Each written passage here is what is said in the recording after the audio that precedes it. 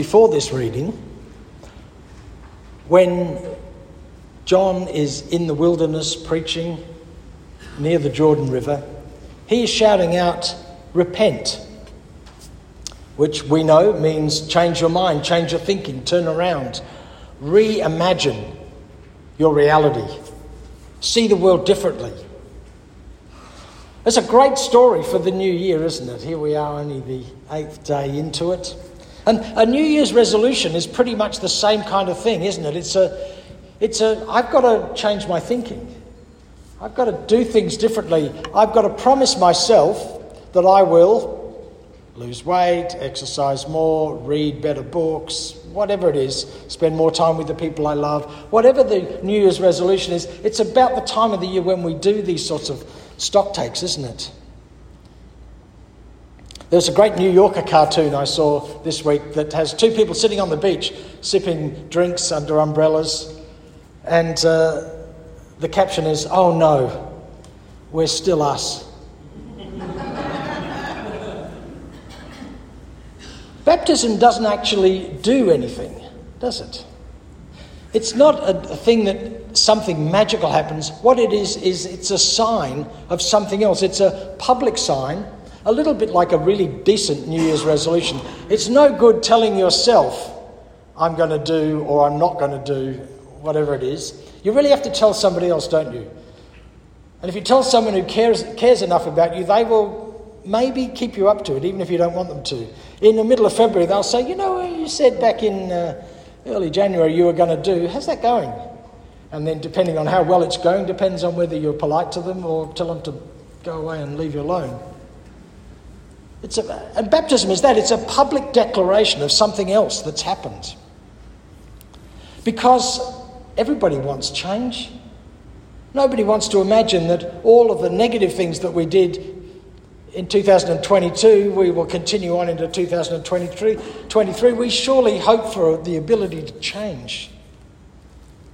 And baptism is, of course, an ancient rite. It goes back many hundreds and possibly thousands of years prior to Jesus' baptism.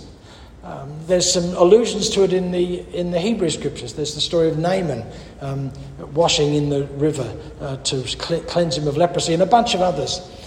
And of course it's an ancient rite because we have never been any different than the desire to be changed and to be different and to grow differently. That's the way John did it.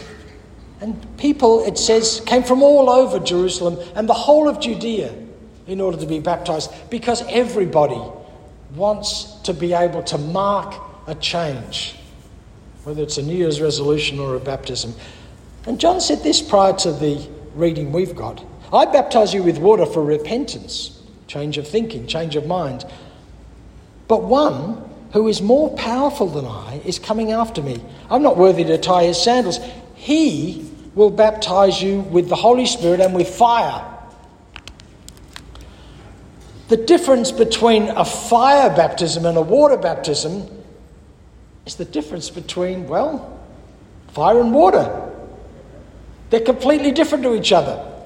The metaphors that we've been offered here should wake us up. Wait a minute, whatever John was doing, which we all long for, which we've always participated in for centuries, and then what Jesus is doing is something different.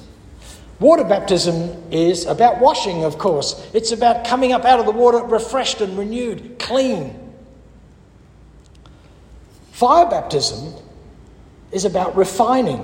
And this is a great metaphor for the Jews who were listening to John, because this was talked about by the prophets all the way through the Hebrew scriptures, that there comes a time when you need to have fire to refine down to who you truly are, to burn away all the rubbish, all the other stuff, and find out, who am I in myself? Who is the true spirit of me? And some of us have that experience when we have an illness that comes upon us at any time.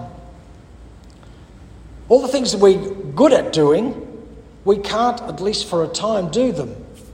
All the things that all our capacity for managing the world falls away for a time, and perhaps for a long time.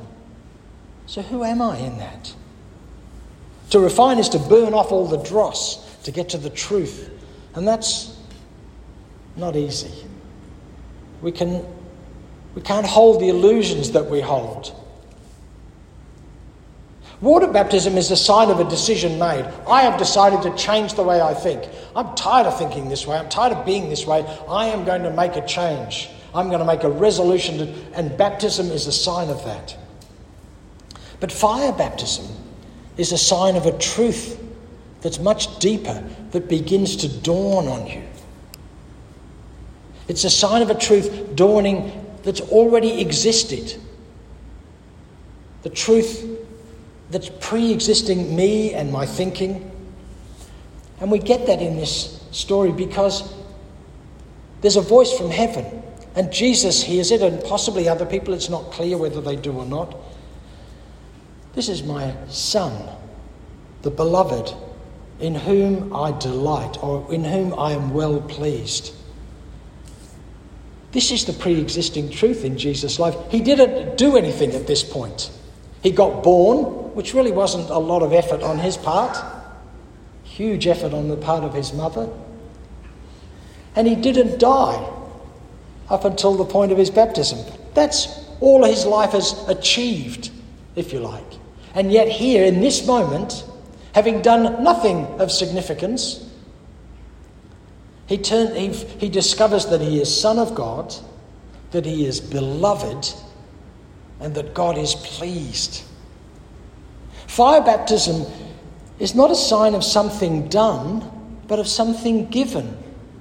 It's the original gift, the gift that God gave all of creation, when over and over in the first story of creation in Genesis 1, God says, I did this and it's good. I did this and it's good. I did this and it's very good. Fire baptism, the way Jesus is going to bring it to us, and the rest of Matthew's Gospel plays around with this, is an experience of the deep DNA of the universe being in me.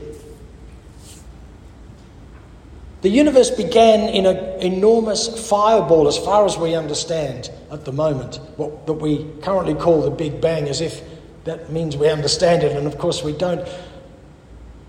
But that same energy that fired the universe is firing the synapses in your brain in every moment of your life. It's the same energy.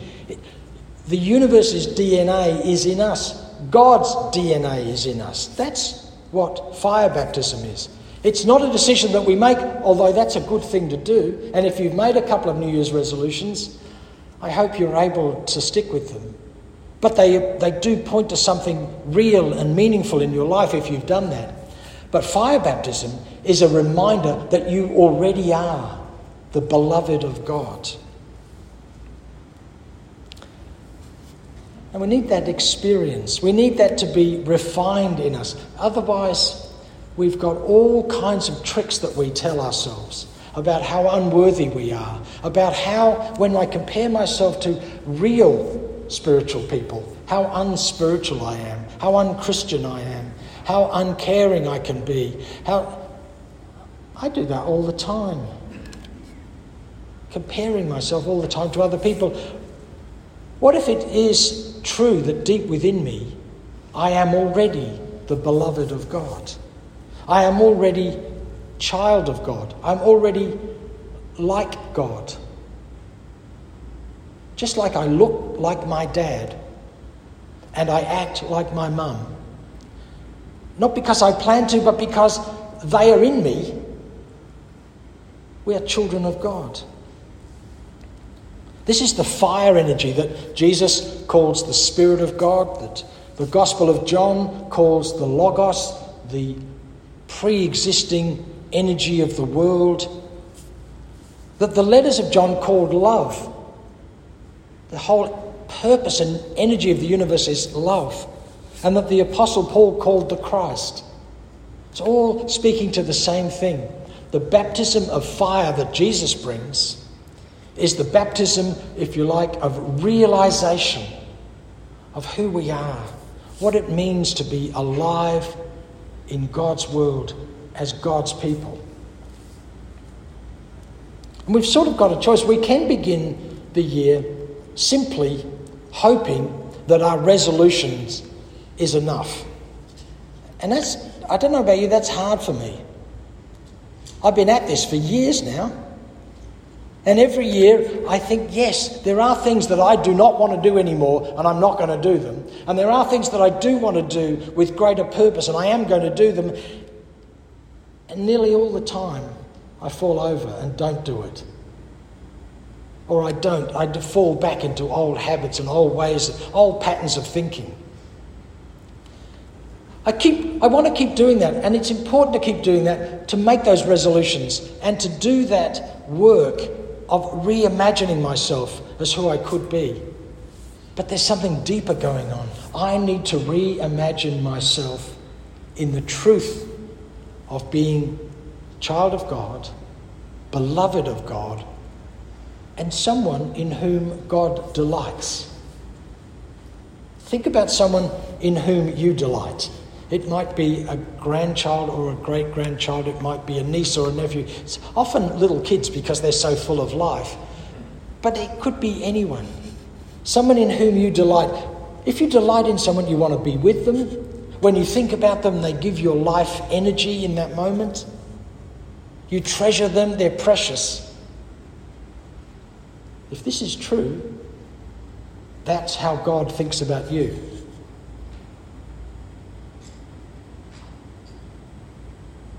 If that isn't a good start to the year, I have no idea what could be.